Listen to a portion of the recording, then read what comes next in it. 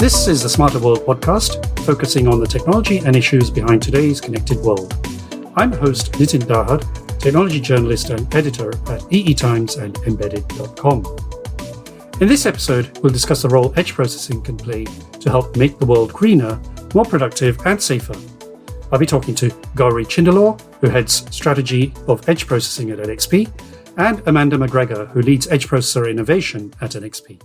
Hello, Nitin. Hi, Nitin. Great to be here. I did a recent podcast. I spoke to Ron Martino, who leads the NXP edge processing business. And Ron made it very clear that the benefits of edge processing go beyond convenience. Gauri, in your role as head of edge strategy, how do you see edge processing benefiting society? About edge processing, Ron is right. It's more than mere convenience. It's more than being able to turn on the lights in a house with a voice command. It can actually help us build a better society, a more socially responsible society.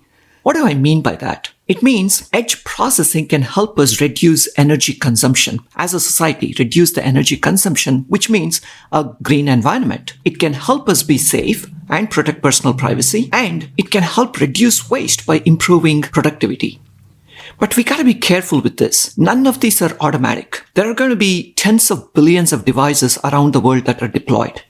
If we don't do it right, we could end up having exactly the opposite effect. But if done right, edge processing can help us realize a society that is green, safe, and productive. You did focus very well on being green, but in that context of edge processing, what does green actually entail? And maybe give me some examples. Green in this context is using as little energy as possible to perform a specified task.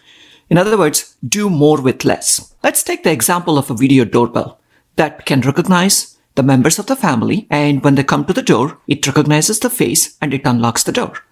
That's totally convenient and really cool. But there's two ways that this thing can happen behind the scenes. In the first way, the image is taken by the doorbell and that image is transmitted to the cloud or some other entity, and it waits for the decision to come back on whether to unlock the door or not.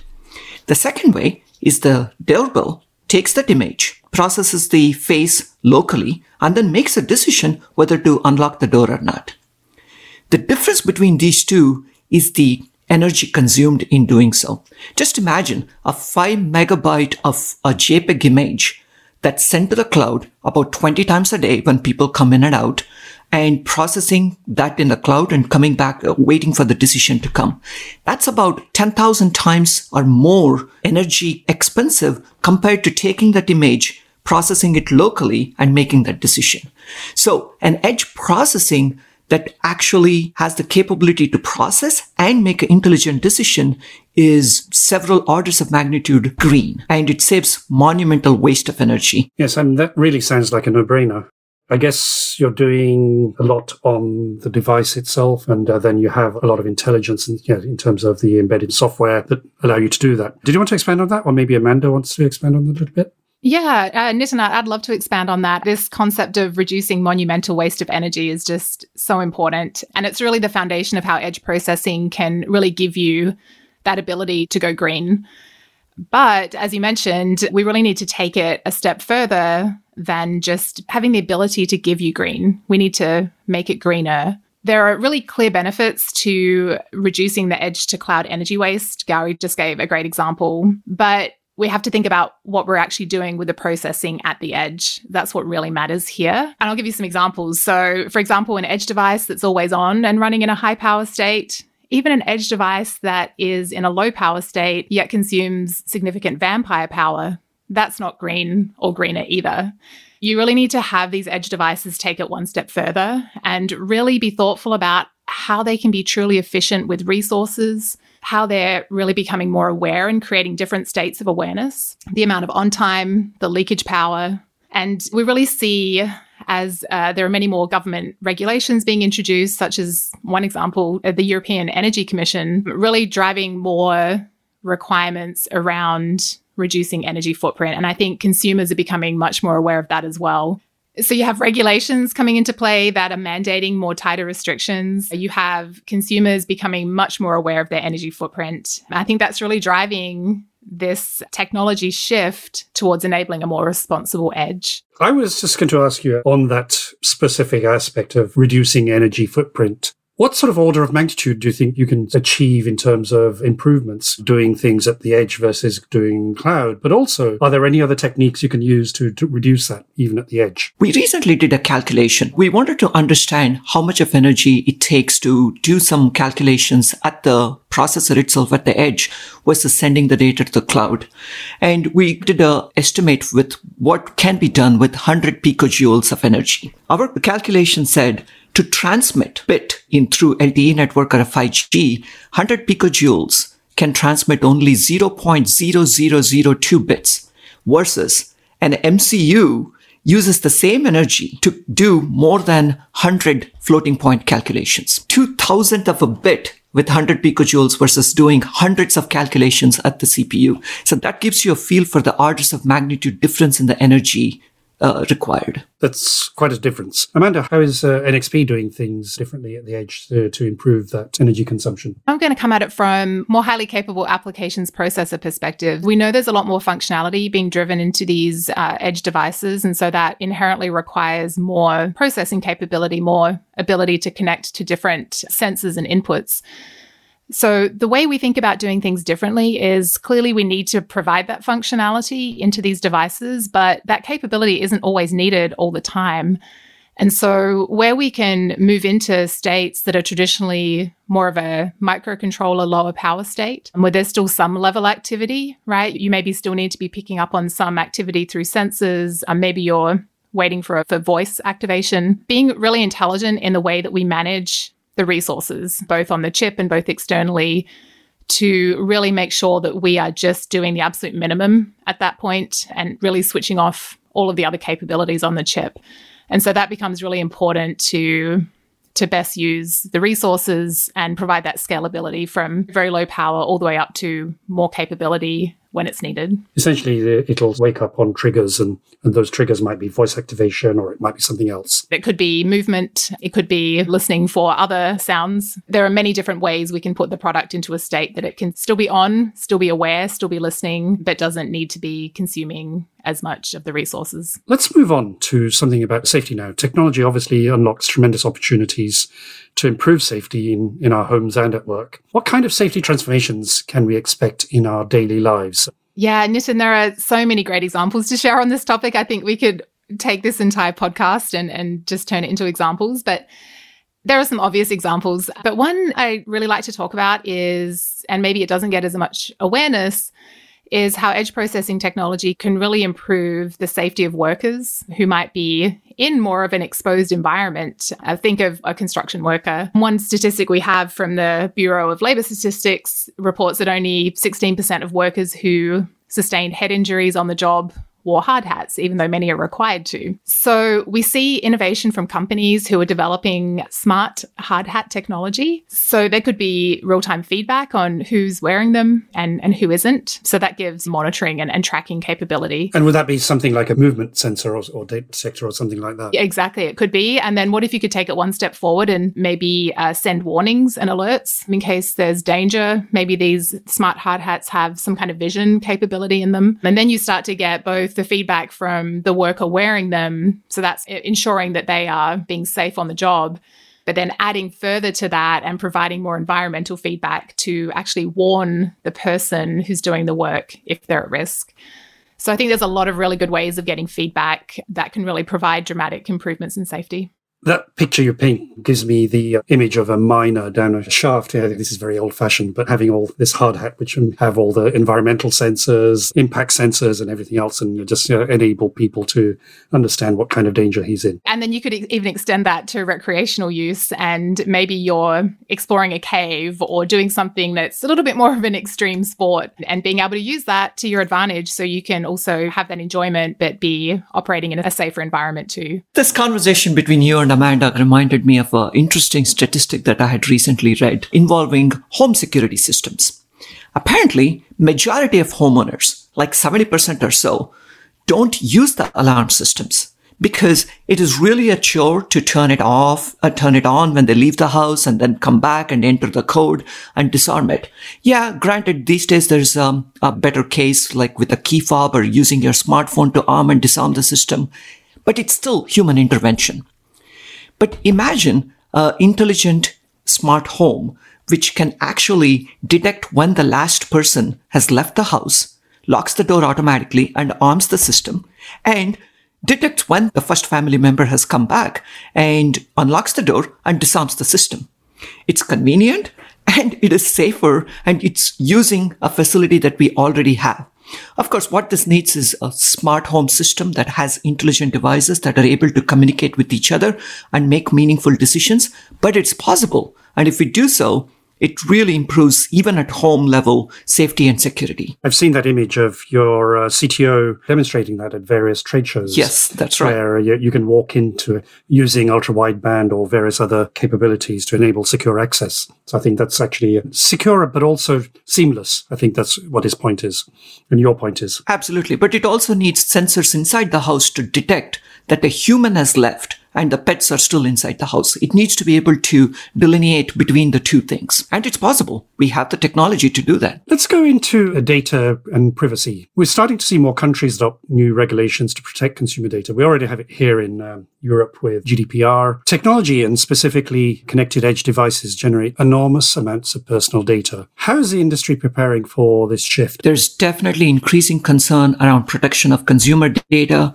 and data privacy, and rightfully so. Data privacy is the single biggest concern that the consumers cite as the reason they're worried about the expansion of Internet of Things. And edge processing is actually the first step in addressing those concerns, because it's by definition processing where the data is generated rather than sending it to some remote location where it could be vulnerable. But that's not enough. Actually, we need to go one step further. It's not enough to do dumb processing. Processing a video image and then not knowing what to do with it is not good enough. So we need to add machine learning and intelligence to the edge so that it not only processes the data, but also makes a decision based on the information that it just collected, making sure that all the data and processing and information is stored within that local system. And that's where a trustable system comes into play. Talking to a device in a natural language, that device being able to recognize your face, opening the door, they're all great. But how do we know that this data is not being transmitted to some bad actor through some backdoor?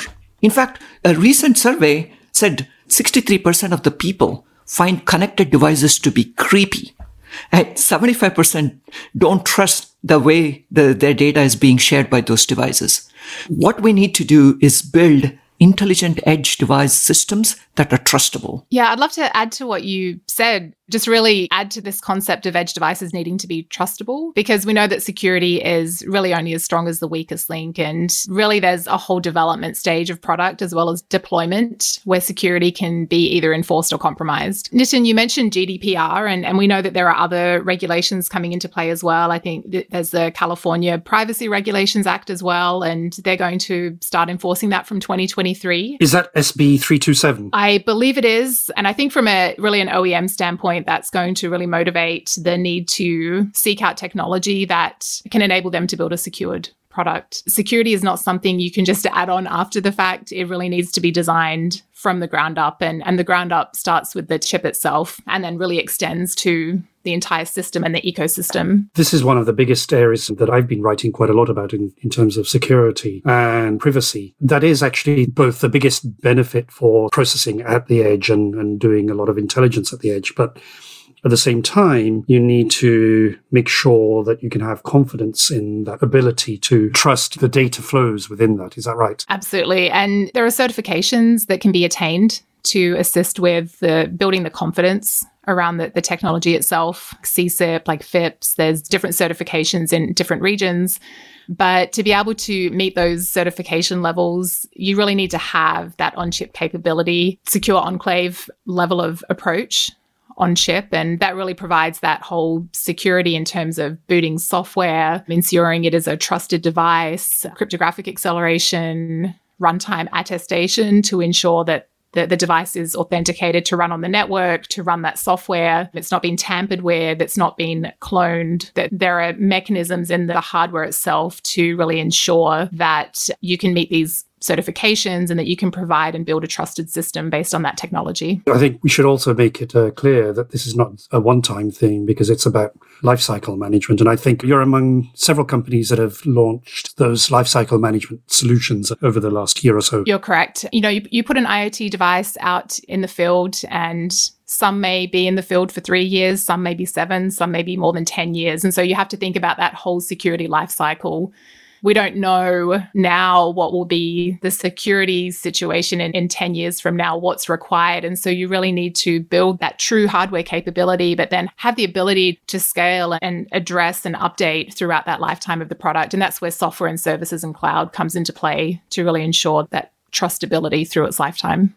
Okay. The last part of my opening to this section was, how's the industry preparing for this shift in terms of enabling data privacy and security? So we talked about the hows and whys, but how's the industry preparing for that? How are you seeing with your customers and some of the things that are happening within the industry itself? So then to that, in terms of industry preparation, there's a couple of things, right? One is, like you guys were talking about, device management, having the hardware capability present so that it is somewhat future-proofed, so that any kind of a future security vulnerability can be patched through software updates rather than recalling that entire device. So that software updatable, putting the right hooks into the hardware is a key. So we are constantly thinking ahead and saying, okay, what are the different hooks that need to be put in place so that our software could patch any kind of an issue in the future? So that's one shift. The second shift is really creating device management trusted ecosystem. We announced a family of products that we are going to be launching with our Microsoft partnership. They're going to bring their decades of experience in device management to the edge. And they will be able to send software updates to patch any kind of a vulnerability for the devices in the field. It doesn't have to be that. There could be other companies who will be looking into this kind of a over-the-air update capability to manage. And ultimately, it's about decommissioning too, because a device, if it's not being used within a network, it becomes the weakest link, like Amanda said. So being able to safely decommission that from a network is as important as safely commissioning it. So the industry is... It's like leaving a landmine. Exactly. Yeah. Undetonated mine is more dangerous than... absolutely. It is like that. So we are working with a whole set of ecosystem partners and providers to create a complete cloud-to-edge security that's sustainable over the lifetime of the device. How can we put machine learning to use in the real world for the edge? Because it sounds like something you do in something very compute intensive, but I guess you can do that now quite well at the edge. But tell us a little bit about how we can do that. Yeah, Nitin, I think when I think about one of the probably most well understood real life applications of machine learning, it's really based around vision and voice. But let's go with vision, because I think when you think about the ways it can be applied, it's really... There are concrete proof points today, and then where you can take that further is really infinite. So when I talk about vision-based ML, I'm talking about a device that can essentially see its environment, or it could take in an image through some other means, but essentially it's having a field of view of the environment. And so if you think about how that can be applied, there's a smart door lock. That's a great example. And I think it ties into more safe, secure home or office building. Think about only those who are authorized to enter at specific times. Their face can be detected, recognized. If they're approved to enter, then they can enter. So I think that's a really good, safe, secure application of ML. If you think about the medical industry, it's always innovating. Technology is really significant in the ways that they innovate. And the idea of having remote medicine, being able to bring more diagnostics to areas that don't have reliable connectivity or even any connectivity, and really being able to provide more capabilities to those areas, I think is really significant in making a difference to people. Okay, I do get that. The vision and being able to do that. There's so much data involved. There's so much bandwidth required if you had to do it elsewhere. So I think that's quite important. The next evolution for edge processing. Can you tell us a little bit about that? Let's think about how far we have come. We had mechanical devices decades ago. We converted them into smart devices. Then we connected them together to create the Internet of Everything. Then we made them smarter by adding a lot of processing prowess to create the edge. What's happening now are the examples that you and Amanda were talking just now about creating an intelligent edge by adding that machine learning and inference capability inside them. From our perspective, the next evolution of this is taking these individually intelligent devices and connecting them into a network that can collaborate with each other to create a collaborative intelligence. We got to pause on the thought process a little bit, right? It's collaborative intelligence. By that, what we mean is these intelligent devices are interacting with each other. They know the environment they're in, and they know the context of some event happening. And then they make a decision based on that context. We call this a aware edge, as in like it's aware of what it's supposed to do, where it is, and what it is going to do. And it's all going to be decision making by this aware edge network, independent of the humans, but based on some of the guiding principles that we value as a society around ethics and morality. So the aware edge is what we see is the next evolution of this intelligent edge. And how far are we on that path to aware edge? Our customers putting into practice these ideas, in particular on some of our newer products that are really bringing this capability of building out an aware edge. We've recently announced production of products that have hardware acceleration for machine learning. So that's where you can really take advantage of these products to build out this aware edge. So we do see applications where this type of vision processing, this sensing is all being connected and being used in many different ways, whether it's for managing fleets, and by fleets, I mean, trucks, vehicles, whether it's managing home security or entry. So there are many, many examples, vision in industrial applications, manufacturing lines. And so I think we're seeing real world examples of these being put into play now. And it's really exciting. And the opportunities are accelerating because we're building the technology that can bring this vision to reality. It comes with challenges, though, of course. So I was going to ask you, what are the challenges for aware edge to take shape? I think you mentioned earlier, Nitin, about the amount of processing that's traditionally been required from a cloud perspective to put ML into practice. In deploying this cloud to edge concept of what we can practically do at the edge with the resources that we have, because we have to be more efficient, because the number of devices are much greater. So we have to be more efficient in the way we do things. We're closer to the action of what's actually happening. So that helps as well. But the challenges are really in how do we deploy efficient ML on these devices? Because many of the models, they still need to be trained in the cloud. So you need to be able to optimize and deploy them to actually run at the edge. So that's a challenge that is technology, it's tools, it's ecosystem. It's really multiple factors at play here and multiple areas that need to collaborate together to make it the reality that we see it can be. So Nitin, I want to add to that last point that Amanda mentioned, right? Creating a collaborative aware edge. If the devices are coming from the same manufacturer, their software could be written in a way that they interact with each other. There's a unique identifying capability and they trust each other. But we seldom buy products from a same manufacturer. We buy from several different companies. It's important that the ecosystem and regulations and standardizations be built to make this aware edge a reality, where different products from different companies and different players could interact with a certain set of guiding principle. So there is a regulation, standardization, and a software challenge that's needed above the level of the hardware and devices to make this aware edge a reality. I think on that note, I'd like to close this podcast. Gauri and Amanda, thank you very much. Thank you very much, Nitin. It was a pleasure talking to you. Thank you, Nitin. It was a pleasure talking to you. This has been the Smarter World podcast with me, Nitin Dahad. Thanks for listening. See you next time.